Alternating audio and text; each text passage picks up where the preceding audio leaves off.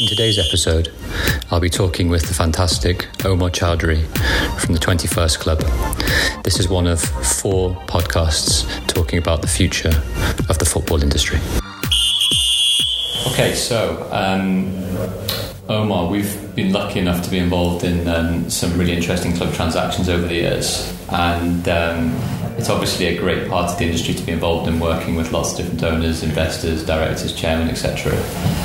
I guess the ultimate question that I get asked a lot, sometimes by them and sometimes by others, is why buy a football club in the first place? Yeah, it's extraordinary when you think about it, right? There's that saying, isn't it? The quickest way to become a millionaire is to be a billionaire and buy a football club. It's historically a massive loss-making industry. Broadcast rights have changed that to a degree, and so Premier League clubs have been more attractive to buy. But running a football club is an extremely stressful business where you are likely to suddenly lose money on the operating costs of the club. I think what a lot of owners will be interested in sport is raising profile. It's clearly a big part of it. Being able to own a football club is just cool. I think any of us would like to do that. So that's an incentive behind it. But then also there are clubs that are able to make capital gains through improving their performance on the pitch, or improving their brand, or getting a stadium in, and so on. So there is opportunity to make money for clubs if you do it right. And I think more and more of the investors that are coming into the game are thinking about it in that prism, which I think is good for everyone, really, because the last thing you want is bad owners taking charge of clubs, letting them run into the ground, and then obviously everyone loses out. What's the answer that you get when you ask owners why they're buying a particular club? Well, there can be lots and lots of different reasons of it. I mean, if you, again, without keeping on using Liverpool examples, we've got a few years ago now, when FSG bought Liverpool, from days from administration, I guess effectively they saw a very much undervalued brand at a pretty much bargain price, that they could bring their commercial acumen to bear to, I guess, potentially, I'm not quite sure what Liverpool will be valued at, but probably in the significant billions of pounds range now.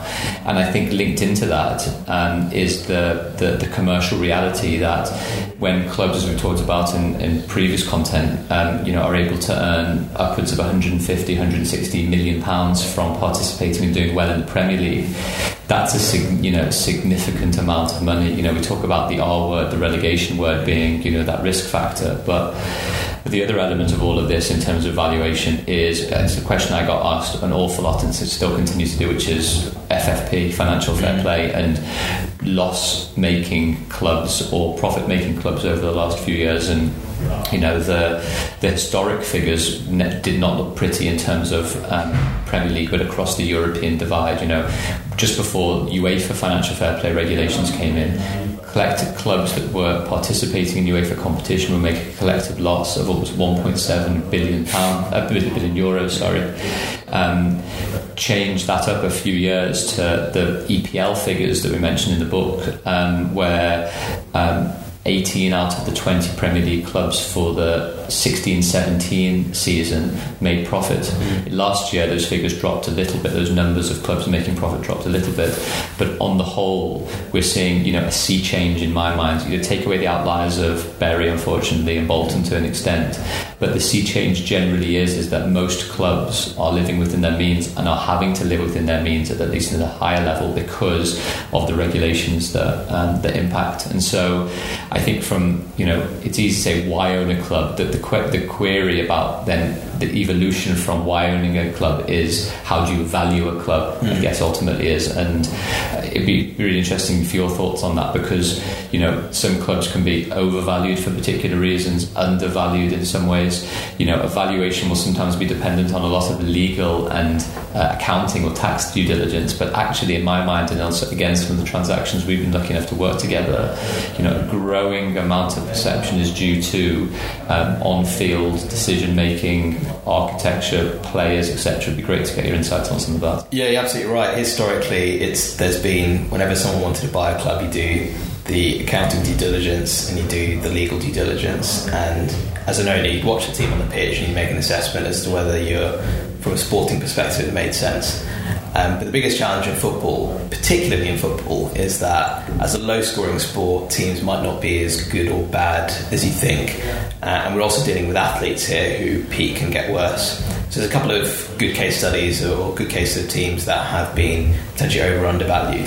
There are teams out there that have been doing well in the league, so they might have finished in the top half, but actually they've not been one of the better teams at creating chances and allowing chances. They've perhaps got a little bit lucky, had a bit of a hot streak, and because the season's only 38 games, a team only has to get lucky in 3 or 4 games, and suddenly from being a side that might finish 15th, they're a side that finishes 8th. And that puts a very different spin on, certainly from the selling club. If you're the owner who's looking to sell the club, you're suddenly going, well, we're the 8th best team in the country. Whereas actually, if you look at some of the underlying numbers, which is what we do for investors, you can say, well, actually, no, you're the 15th best team in the country, and instead of having a 3% risk of relegation next year, you've actually got a 25% risk of relegation next year, which is massive, because obviously the moment a club gets relegated, their value tanks. So that could be one of the reasons a club might be overvalued. Another reason as well is on the players within the squad.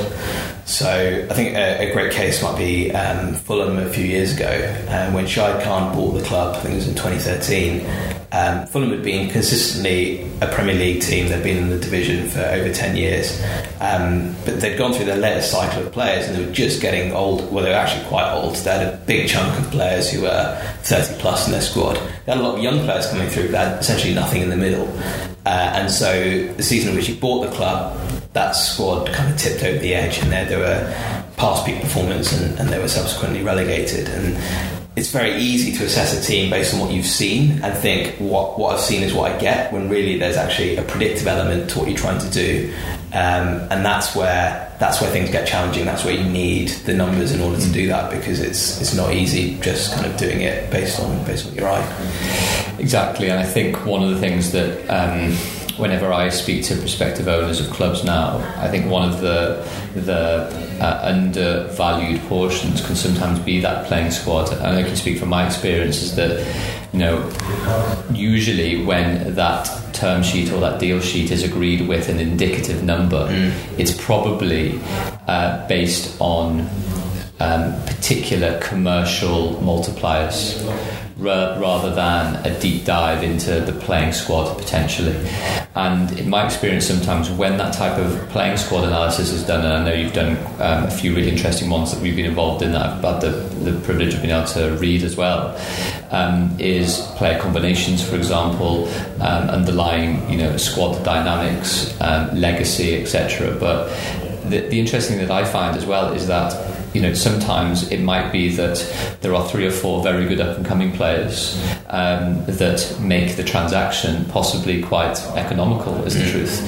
In a day that, when we were talking previously about transfers, where a good up-and-coming player who may be breaking into the England setup, for example, for the first time, James Maddison, for example, may be worth upwards of 70 or 80 million pounds without playing too many England games just yet. Having 2 or 3 outstanding England or international players in your youth squads breaking into the first team can sometimes be making club valuation seem quite conservative, is the truth. Yeah. And in the same way as, for example, and this is just me from an outlier's perspective, looking at Crystal Palace as one example might go, is that selling Wan-Bissaka for £50 million, and let's just say for argument's sake that Palace has a valuation of £200 million, let's say, for example. It's pretty unusual for 1 or 2 players, if you include Wilfred Zaha with the rejected bid late in the window, that 2 players could be worth more than half of the enterprise value of a particular company. Yeah. That's how, in a way, strange club valuations can be, depending on particular transfer activity that the club is either buying or selling accordingly. Yeah, I'm sure there's been plenty of cases where the value of the squad is actually greater than the transaction value, which is in part because an owner can't just go in and sell all the players, because then the actual value of the club itself collapses. So it's a difficult one almost to get your head around, that you can have £50 million players, but actually the value of the team, because of the risk of relegation, is so high, it isn't actually, they aren't necessarily one-to-one correlated. There might be some kind of differences that exist there. I think one of the interesting things to discuss is around Premier League transactions versus Football League transactions. You know, we've spoken a little bit about before about broadcast monies plateauing. Does that mean a Premier League club is less interesting now, and actually the interest might be in getting Championship or even League One, League Two clubs?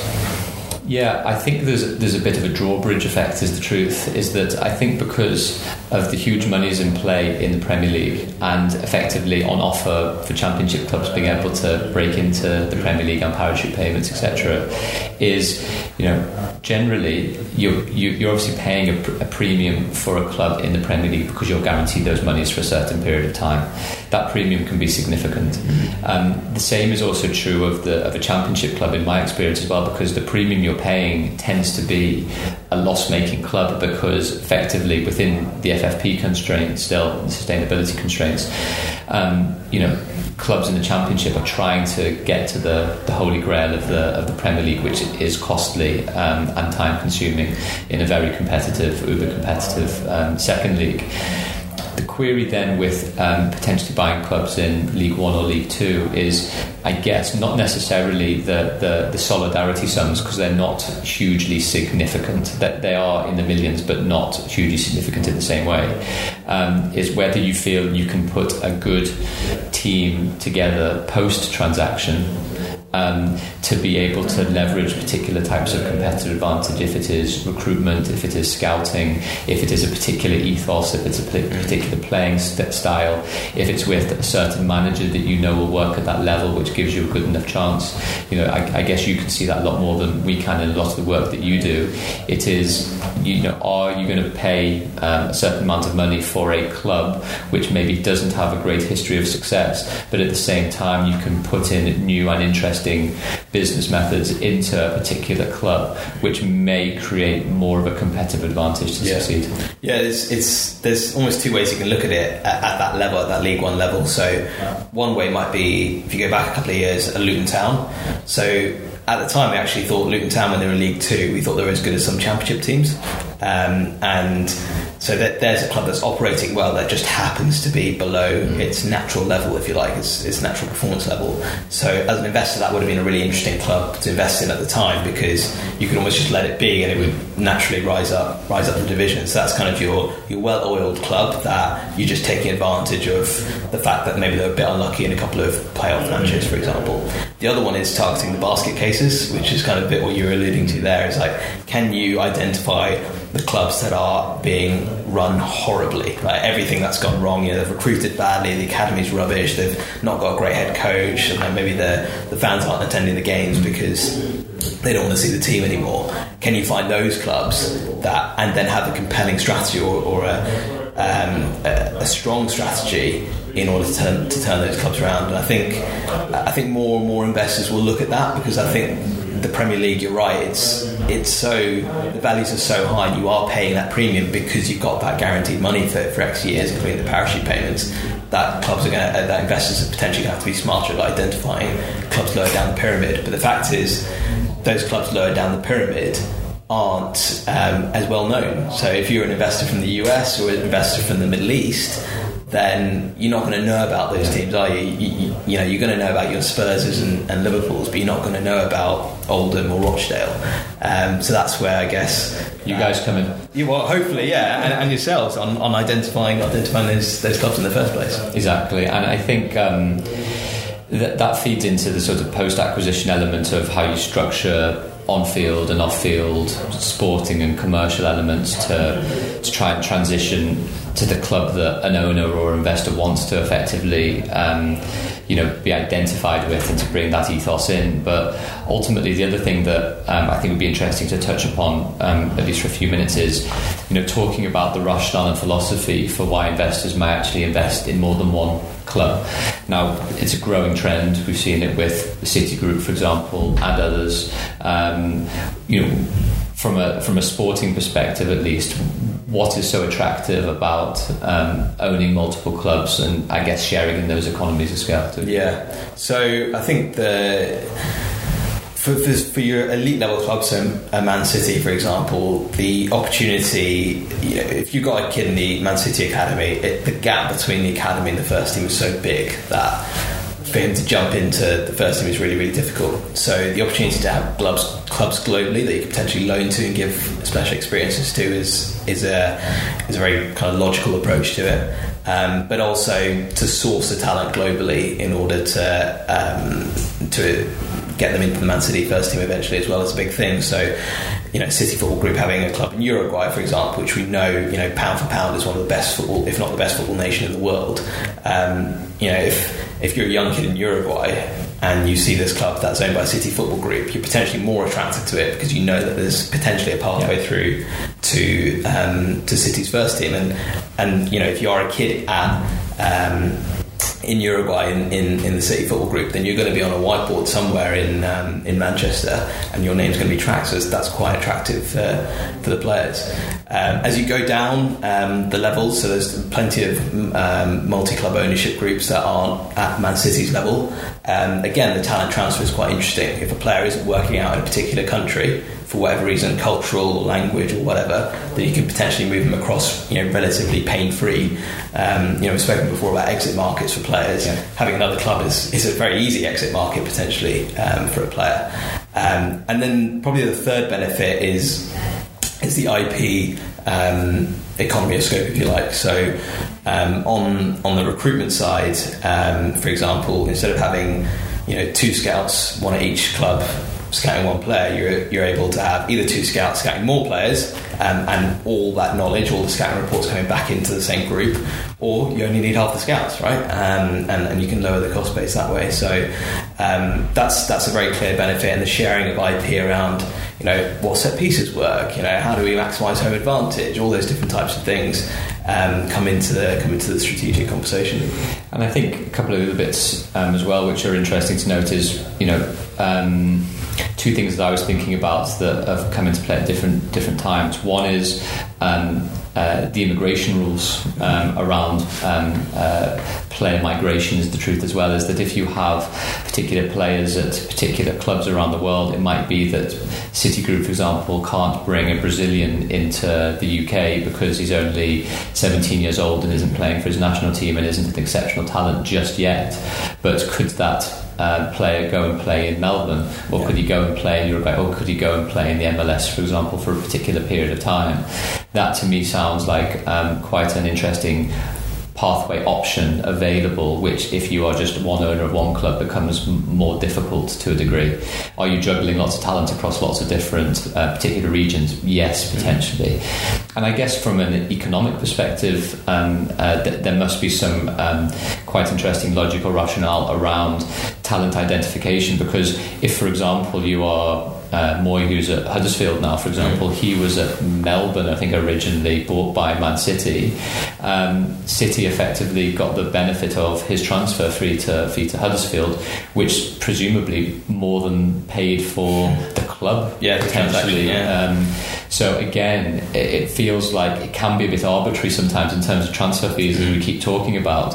But the truth is that 3 or 4 big transfers, even over 2 or 3 windows or more, may actually cover the cost of particular ongoing costs or transaction costs for particular clubs, bearing in mind the talent of the players that a particular club in a particular area is able to uncover. Well, if you go off the principle that talent is kind of universal but opportunity isn't, then if you're a Man City or an Ajax, is probably a good case study, if you're able to take good coaches to foreign countries where the talent exists and you're able to develop that talent and you have them within your system, then you suddenly got access to an enormous talent pool that you might not have had previously. So clubs are increasingly global in their perspective, particularly the top ones, and so being able to access that talent all over the place is massive.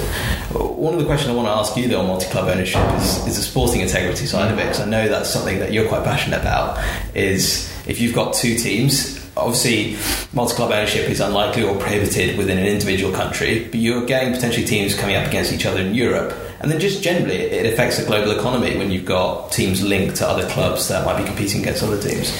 Yeah, exactly. And there's been a couple of seminal cases, one recently involving the 2 Red Bull clubs actually, but previously it was the company ENIC, which still owns Spurs, but owns a number of clubs including Slavia Prague and AEK Athens and others at the turn of the millennia actually. And the question really that UEFA asked, so this is effectively an issue, exactly as you pointed out, not when one owner is owning two clubs in the same league, because that's usually prohibited under the league regulations. But what happens if you have a team in France and a team in the UK, and one owner owns both of those teams?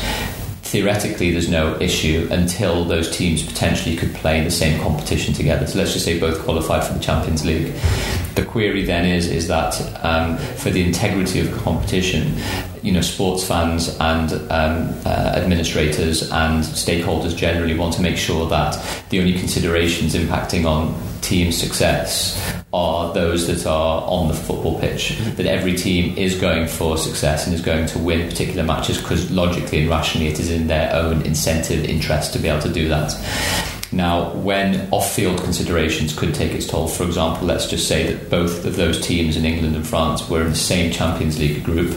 They played each other, one team had won, and one team was bottom and one team was going for that second qualification spot. And it was in the owner's interest to make sure that English team qualified at the expense of the French team, who were never going to qualify anyway because they were out of the competition, for example.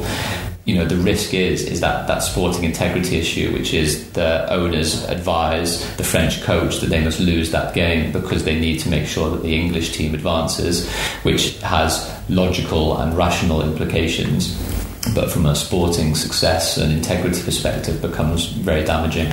So ultimately, a lot of the time it can be whether the owners have decisive influence over the running of two separate clubs, and if they do, there is the possibility that the club that has effectively the lower qualification coefficient wouldn't be able to participate in that competition that both teams had entered into.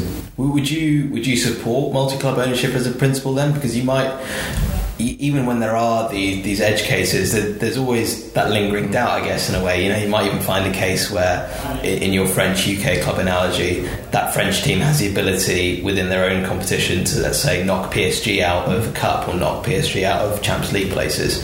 Could that UK club then loan a player across? And with football being so global, you could get these murky issues. Do you think even it should be allowed in the first place? Well, I think the most important thing always is transparency. So transparency of approach a lot of the time. So again, it might be interlinking issues with financial fair play, where a player is transferred from the French club to the English club at a certain amount of money. Maybe it's because the English club needs to pay receive a certain amount of money to comply with FFP, and or vice versa. Or maybe that player is provided an undervalue because actually they don't have the money to be able to afford to pay. So there are lots of those type of issues at play. Ultimately, my view is I don't think companies should be fettered in their ability to be able to purchase clubs in different countries, but they have to understand the consequences of what happens if those clubs are playing in the same competition. And it's really more or less been enshrined through the European Commission, through CAS, case law, etc., that ultimately those integrity issues are fundamental to competition, and those restrictions are deemed proportionate because of the ultimate aim for the integrity of competition is tantamount.